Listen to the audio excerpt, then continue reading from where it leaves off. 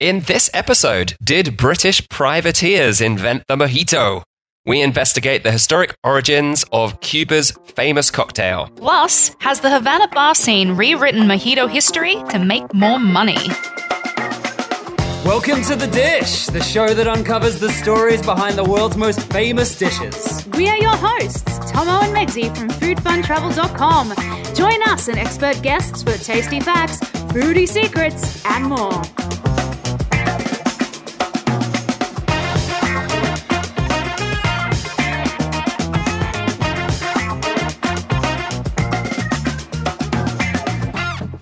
All right, welcome to another episode of The Dish. This is part one of our Cuban cocktails episode. We are talking about two of the most famous cocktails that have come out of Cuba, the Mojito and the Daiquiri. Yum, yum, yum, yum, yum. Which is yum, your yum, favorite? Yum, yum, yum. Mojito. Ah, I see. Mine's the Daiquiri, although, to be fair, it only became my favorite after drinking a Daiquiri at a specific restaurant I remember that day. in Cuba, which was amazing. I never tasted anything like it. We just kept ordering more and more because we're like, well, if we go, we're never going to come back to this restaurant again. So we just need to make the most of being here right now. Yeah, we had plans for that afternoon. And then Never happened. after drinking that daiquiri, I went, I can't leave here without having more of these. It was like $1.50 for a daiquiri, and it's They the were best. very good. And then every round that came out, I think we had 3 or 4 each. Yep. Every single one was consistently fantastic. Very impressed. I think we were almost like, okay, if the next one comes out and it's crap, then we're leaving. And then it wasn't. We're like, well, looks like we're staying. So I'm sure we'll list that restaurant. Well, it will be listed in the show notes for this episode at foodfuntravel.com/Cuban drinks, where you can read up on the two cocktails we'll be discussing split over this episode and the next one, as well as find out about a whole bunch of other Cuban cocktails and even some of their non-alcoholic beverages as well. So let's start with the Mojito. Now, this sweet, sour, and herbal cocktail has definitely become a world-famous drink. It's made with rum, lime, cane sugar, and it's topped with mint that has been muddled inside to get all the flavor out, and soda water. Occasionally some other ingredients too, but those are like the classic ones. Which is interesting because I hate soda water. Yeah, but once But it's I mixed, like a mojito. well, it's mixed with quite a lot of sugar. So basically, instead of soda water, you're drinking Sprite. Yeah, so I'm okay with that. Yeah. So who invented it? That's the question. Now, Hemingway. Hemingway. That's going to be my answer to everything in this episode. There's a lot of Hemingway in this episode, just to warn you guys. And also to let you know that if you want to support us, of course, go to foodfuntravel.com/extras, where you can become a patron of the show. You get bonus episodes, and it helps us make more episodes. Exactly. Hemingway needed help to support his drinking habits, as do we. He wrote books. Yep. We're making podcasts. And he sold books, but we don't really sell podcasts, which is why we need you to patronize the show. Pretty please. If you could. Or at least leave us a 5-star review, or tell your friends about the show. Yeah. foodfuntravel.com/thedish, or Even just your mum. search. Tell your mum. Yeah, maybe your mum will like it. I mean, Yeah. it's history and food and stuff. We I don't think say mums naughty like that, right? words much. Hey, who knows? foodfuntravel.com/thedish. You can find our main homepage there, or just search The Dish Food Podcast on pretty much any platform for podcasts. Download all our episodes. Leave us some reviews. It really helps. All right, so who invented the mojito? Well, for most tourists who visit Cuba, the infamous, I'm going to say infamous, I think it's infamous, Bodeguita del Medio bar in Old Havana, they make claim to have invented the mojito. And even that it was one of Ernest Hemingway's top tipples. He enjoyed a mojito, apparently, according to them. Literally, if you walk past this bar today, you can't get in it for all the tourists that are in there like, I'm in Hemingway's bar. There is even... Did we even get it? We didn't even drink there because it was so busy all the time with tourists. We just took photos outside We're like, of yeah, we're all of good. the people inside and went, Yeah. no, thank you. We've had lots of mojitos. We don't need to drink in here. What a shame. But apparently there's actually an inscription, famously, not apparently, there is definitely, because it is their most important selling point, is there is an inscription on butcher's paper that has been framed that apparently is the signature and description from Ernest Hemingway saying that he loves the mojitos there. And that is one of the reasons they've become one of the most popular bars. However, most scholars who actually have studied Hemingway, people who have written biographies on him, believe the graffiti is just a forgery, and that Hemingway was definitely a fan of the more sour cocktails like the daiquiri, and was definitely not a mojito guy. That's not to say that he didn't drink at La Bodeguita, but he was not. That was not his regular haunt. It's a place he might have drunk occasionally. Also, a top tip, if you are wanting to try those mojitos, like you might be like, oh, you didn't even try the mojitos there. You don't know if they're good. There is a sister restaurant in Playa del Carmen that you can visit, and they claim to make the exact same mojitos as what they're making in Havana. We went there, and actually they weren't too bad. I had a Jack Daniel's mojito, which has nothing to do with the original at all, but it was quite tasty. They did make a decent mojito, so I will give them that. But, you know, did Hemingway drink at the original place? Probably, yeah, he did. Yeah, he did. Is it his favorite drink ever? No, he might have been drunk when he said it was. Well, the belief is from people who've studied the handwriting that it is someone who very cleverly copied his handwriting and created a forgery. Apparently so. Which wouldn't be hard, because you just got to do drunk scroll, right? Well, yeah. He was a writer, so all most people knew of his writing was probably like typewriter. And so unless it was typed on the wall, which it was not, anyone could drunk scroll and go, yeah, I'm Hemingway. Cheers. And famously, Hemingway said that he didn't used to write drunk. He got drunk after writing, unlike other authors. I thought he's the one that said, create drunk, edit sober. Create, but not necessarily write. I don't know. That's the same thing. Well, I've read different sources about this recently, and this is not what the episode is about. Okay, sorry. We're definitely talking about drinks in this episode, so let's move off that tangent. Let's just say that La Bodeguita, regardless of whether you believe the butcher's paper writing was actually from Hemingway or not, they only opened in 1942. And now it is just saturated with cruise ship tourists. And any other tourist that comes through, apparently. So, did they get that written in there to make a lot of money? For sure. Is that the reason? Or did they really invent the mojito? Is there any sort of actual evidence, dated evidence of when the mojito was invented? Well, that's why we have a whole episode on this. Let's continue on. Believe it or not, it's not just slightly likely, but entirely definite that there were drinks very similar to the mojito before 1942. In fact, they almost certainly were invented on the plantations because rum is made from sugar cane, and the mojito is made from sugar and rum and lime and mint. Where did they get the mint from? Well, we're going to get into that a little bit as well. Okay. But the oldest precursor to the mojito may have existed as early as the 16th century. This is not a 1942 is ridiculous to say you invented the mojito. That's where we're going here. All right, so just a couple of hundred years after the Spanish turned up. Even less. 16th century is the 1500s. So like 100 within years. 50 to 100 years. Yeah. But let's get into this a bit more. So, surprisingly, the oldest reference to this comes back to the British explorer and privateer, as in paid for pirate. If you haven't researched the history of pirating, a privateer is someone who pretends to be a pirate but is actually working for the government so that they don't start a war, but they can go off and like steal things from other countries without starting a war. Are they like the James Bond of... Yeah. It's like a pirate spy. Wow. So everyone's like, oh, well, this ship attacked us. And England's like, not one of ours. So there's no war with England.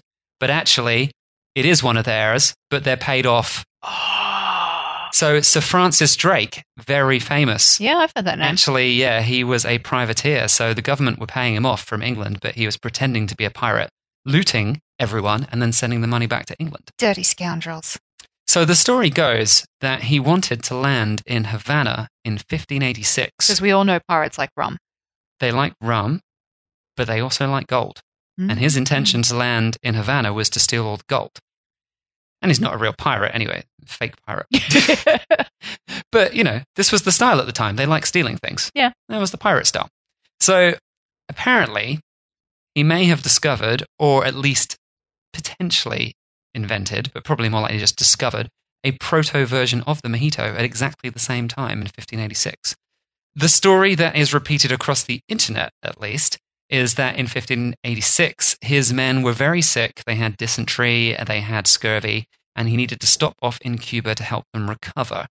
So some even claim that he sacked Havana at that time in order to steal stuff like gold and supplies from them. That's definitely lies. I don't know why. There's a whole bunch of internet people who have gone, oh yeah, he sacked Havana. Absolutely no How did he historical have time to evidence for do that if his whole crew was crook?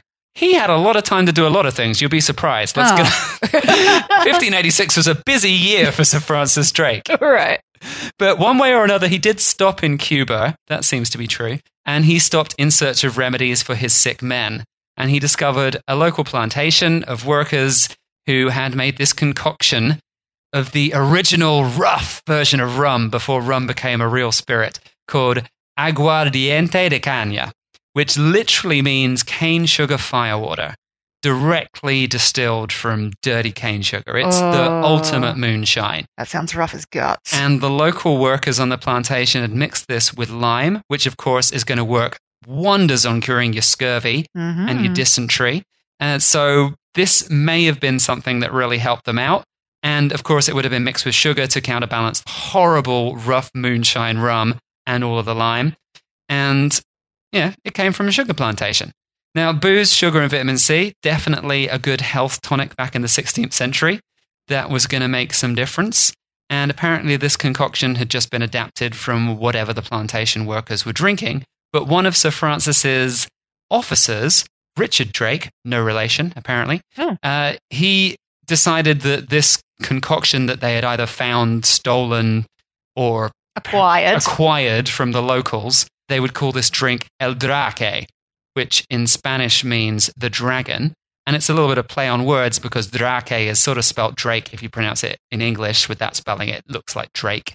And the Spanish were calling him El Draque because he was going around smashing up all of these different Spanish ports. So it's named he was after him. actually doing very well. So like the original mojito called the Dragon, at least from the thoughts of the crew of his ship, it's the Dragon. Yeah. That's the problem is when people document stuff, that doesn't mean it's actually a real analysis of what's going on in the world. It's we keep learning this every time we do an episode. 0.1% of people saw a document and went, oh, it's called the Dragon. He must have invented it. It says he found this on an island. And it's like, nah, everyone was already doing this stuff. So who knows? Anyway, yeah, he was called the Dragon because he was literally killing hundreds and hundreds of people around all these different ports around the Caribbean, causing havoc, stealing lots of gold and plundering everything. But, all right, so that's the main internet story. Okay. That's something that if you look around for a little bit, you're going to find most of that basic information. To actually try and confirm this story with anything beyond internet hearsay, I had to do quite a lot of digging. This took me a bit of time. The truth may be a little bit less fanciful than the wonderful story of history. Always is. So firstly, the earliest documentation of distilling sugarcane is from 1552 in Brazil. So actual written documentation, they were definitely making a pre-rum drink out of sugarcane 1552.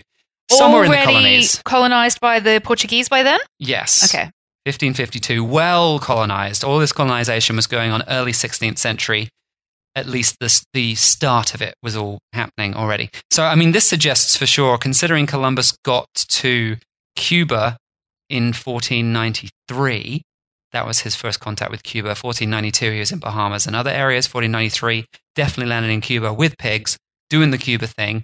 So yeah, by 1552, if they were making booze out of sugarcane in Brazil by 1552, pretty certain that even though it's not documented, people knew how to distill, the information had been passed on, sugarcane plantations were definitely going on in that region. This has happened before Drake turned up. So we know it's very, very likely that there was some rum and there was some moonshine. Moonshine rum. It's not real rum. Pre-rum. So yeah, even though there wasn't any actual record of Cuba making this at that exact time, it's almost certain they were. And yeah, this drink that I mentioned before, the aguardiente de caña, is going to be what they were making. They weren't making any sort of modern style rum. There's no documentation of modern style proper distilled rum happening until the 17th century, sort of around the 1630s. But this original version of rum was going on. Now, the timeline regarding Drake actually visiting Cuba is well documented. Oh, sorry. Every time you say Drake, I just imagine the singer. Like his face just pops into my head. Who is Drake? I don't know. I'm too old to actually know his. Is this an Australian singer? No, he's not. I don't know. He's like I don't know. I've seen him in memes and stuff. This is just showing how old I am right now. I have no idea who Drake is, but I know what he looks like. So every time you say it, his face just like pops up. Cool. Anyone out there who knows where he is or who he is, that's fantastic. Too many memes involving him have come through my Facebook feed at some point, and I just Drake's head. Don't even know what the rest of his body looks like. Just his head keeps popping into my vision. Tweet us a meme at Food Fun Travel of Drake, because I don't know who this is, and we'll take a look at that. 35, so old. So old. So Drake definitely visited Cuba. Now, I found some good sources, because a lot of this has been just random internet hearsay, but I checked out the Almanac of American Military History. Oh, that sounds interesting. Is so old school that it's not even a text document. It is a PDF that you can't even... I had to read through the whole PDF because you can't even search it because it's like been photocopied in. It's been scanned in from an actual book. I mean, that doesn't prove that it's definitely true, but you'd assume the Almanac of American Military History is written by someone boring enough to have actually done their due diligence. Yeah, fair call. I hope. But it took me ages to find this. Everything else is just hearsay. But, all right, this gives an actual account, which, of course, they would have been... Any English military vessel, even a privateer, would have been doing specific journals and accounts of every detail that happened. And this is a very specific account. So on the 19th of February, 1586, Drake attacked Cartagena, Colombia. And they took Cartagena, Colombia. And there was a lot of plundering and stuff going on. And then they left. So, it probably got taken back. They literally just went in to take the money. Yeah, they just took the shit and left. Yeah, these were privateers. They weren't actually military organized. They were, just a bunch of ships acting like pirates. So they went and stole everything and then went, good luck, bye. So he was there for a few months. But it actually documents that he definitely left Cartagena on the 4th of May, 1586. But apparently it was because his men were really sick. So maybe north coast of Colombia, things weren't going so well, and they went, all right, let's leave, let's try and go somewhere else. Now, after that, there's no specific record in the Almanac, at least, or anywhere else that I could find that gives exact dates of where they were. But what it does say is they recorded that on the 29th of May, just a few weeks later, they tried to attack Havana, Cuba. And it also documents that on the 4th of May that they left for Cuba. He went, we're leaving for Cuba. That's it. Yeah. Nothing in between that I found specifically, but that might be because it's a military history, and so they don't discuss other boring details, but nor does anyone else, apparently. He tried to attack Havana on the 29th of May, and they fired a few cannonballs at the new military fortifications there and went, no way. There's no point trying to attack this. Havana had a solid military defense set up. By 1577, in fact, they had built one of the best forts in the whole of the Caribbean. So he just went, nah, waste of time, not going to do this. So then he headed off to St. Augustine in Florida, and on the 6th of June is documented that they attacked St. Augustine, and they took that eventually over a few days, plundered it, and then disappeared again, as they do. So it is almost certain sometime in May 1568 that they would have landed somewhere on Cuba, because apart from Jamaica, there's not a lot of land between Cartagena and Cuba. As the crow flies, there's not a lot of places to stop. So if the men were sick and they left because the men were sick, they wanted to stop somewhere, and it would have probably been Cuba. Obviously not Havana. Some sources say they stopped in Havana to get supplies. It's like, no, they didn't. It was a Spanish port. They tried to attack it. No chance. No way in hell. Not going to happen. Heavily fortified. So they probably landed somewhere on the Cuban coast, which makes a lot of sense that then they would be close to one of the plantations, and they picked up some supplies, and they picked up some medicine, and they tried to fix up the men before. By the 6th of June, they were obviously fighting fit, so they obviously got healthy again. I mean, scurvy's pretty easy to fix. You drink some vitamin C and you're ready to go. So, I mean, yeah, they almost certainly landed on Cuba. It seems very likely given the timeline. And I mean, it totally makes sense. Anywhere but Havana, they could definitely just land and there wasn't loads of different fortifications at No, that point. certainly not. But Havana was just a great port. Yeah. That's why they fortified it. Still is. So, did they discover or invent the health tonic? Well, yeah, it's possible that they discovered it, but it seems likely that the locals were already making some sort of drink. yeah, they're the first to document it. That's about it. And I couldn't find any original documents that actually sort of explain that they invented it. It's more likely they just landed and went, "Oi, what do you got? What's that? Give us that. We want that. What's going to make you healthy?" So, yeah, they went in, they got some lime-based stuff with booze in and went, "Yeah, that'll work."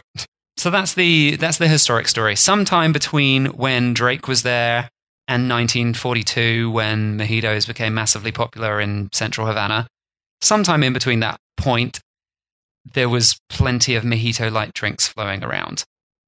All of the locals were drinking that on the plantations already. But you haven't answered my question. I'm about to answer your question. Okay.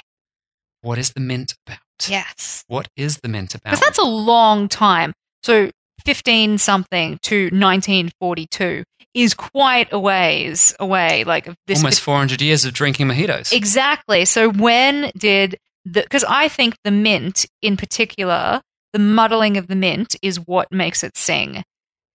Well, firstly, it seems possible that they were already putting mint in the drink at the point, because in 1586, it was not just considered to be a boozy drink to have a fun time. It was considered a health tonic, which made sailors better, made them healthier, because of vitamin C, really. But there are definitely people who believe that the mint was already involved. Wait, in I 1586. remember when we were in Cuba, we weren't having mint that you would expect from Morocco. You're already ruining the surprise. Oh, I just remember then. Yeah. All right, that's the surprise. It's not mint. It's mint in certain cultures, but in Cuba it's not mint. But I'm going to get into that. Okay. So for the modern mojito, it's certainly descended from those original plantation drinks, and its popularity did seem to explode around the 1950s near Havana, especially along Playa La Concha, which was a very popular beach, still is a popular beach, where bartenders at that time were turning the making of mojitos into a show. So they're doing flair to an extent.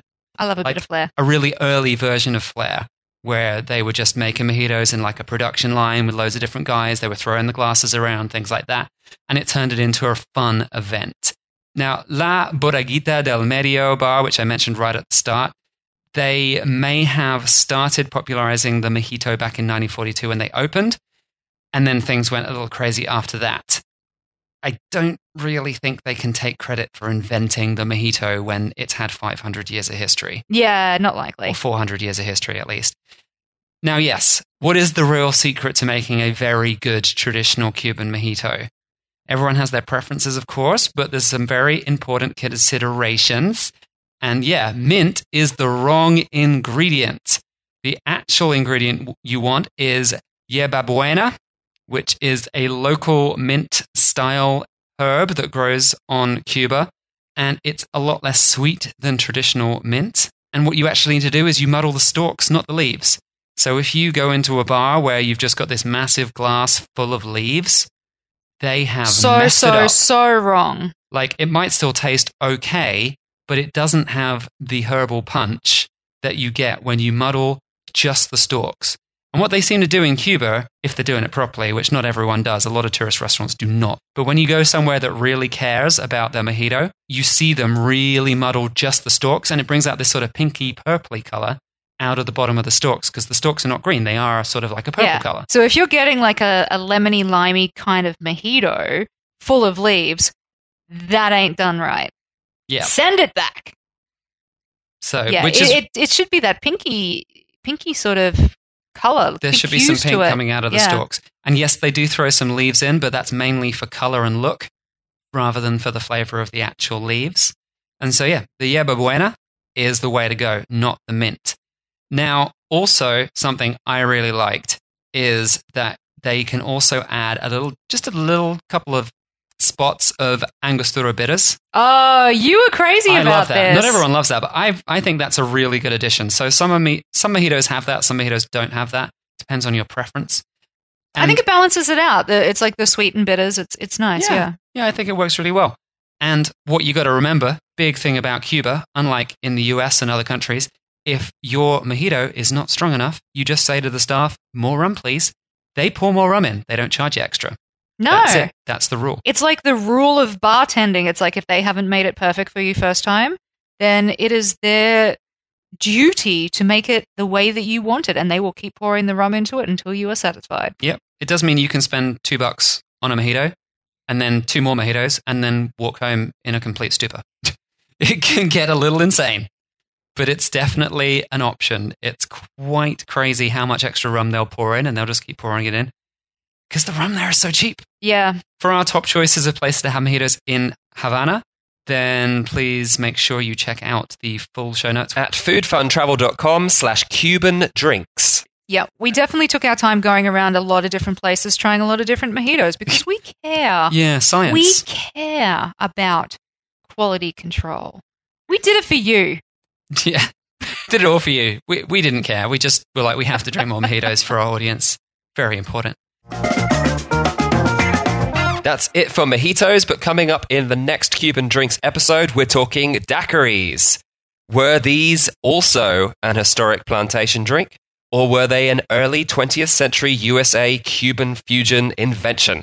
Tune in next week, or the episode might already be out, so check the feed right now. If you've enjoyed this podcast, please make sure you subscribe on iTunes or wherever you listen, and tell your friends about it. The more listeners we have and the more people we have subscribed, the better we do in the rankings, and the more likely it is we're going to keep making more episodes of The Dish. Thanks for listening to The Dish. Don't forget to subscribe and keep this podcast on the air by giving us a 5-star review on iTunes or wherever you listen. Also, come join our foodie community on Facebook in the Food Worth Travelling For Facebook group. Catch you next time.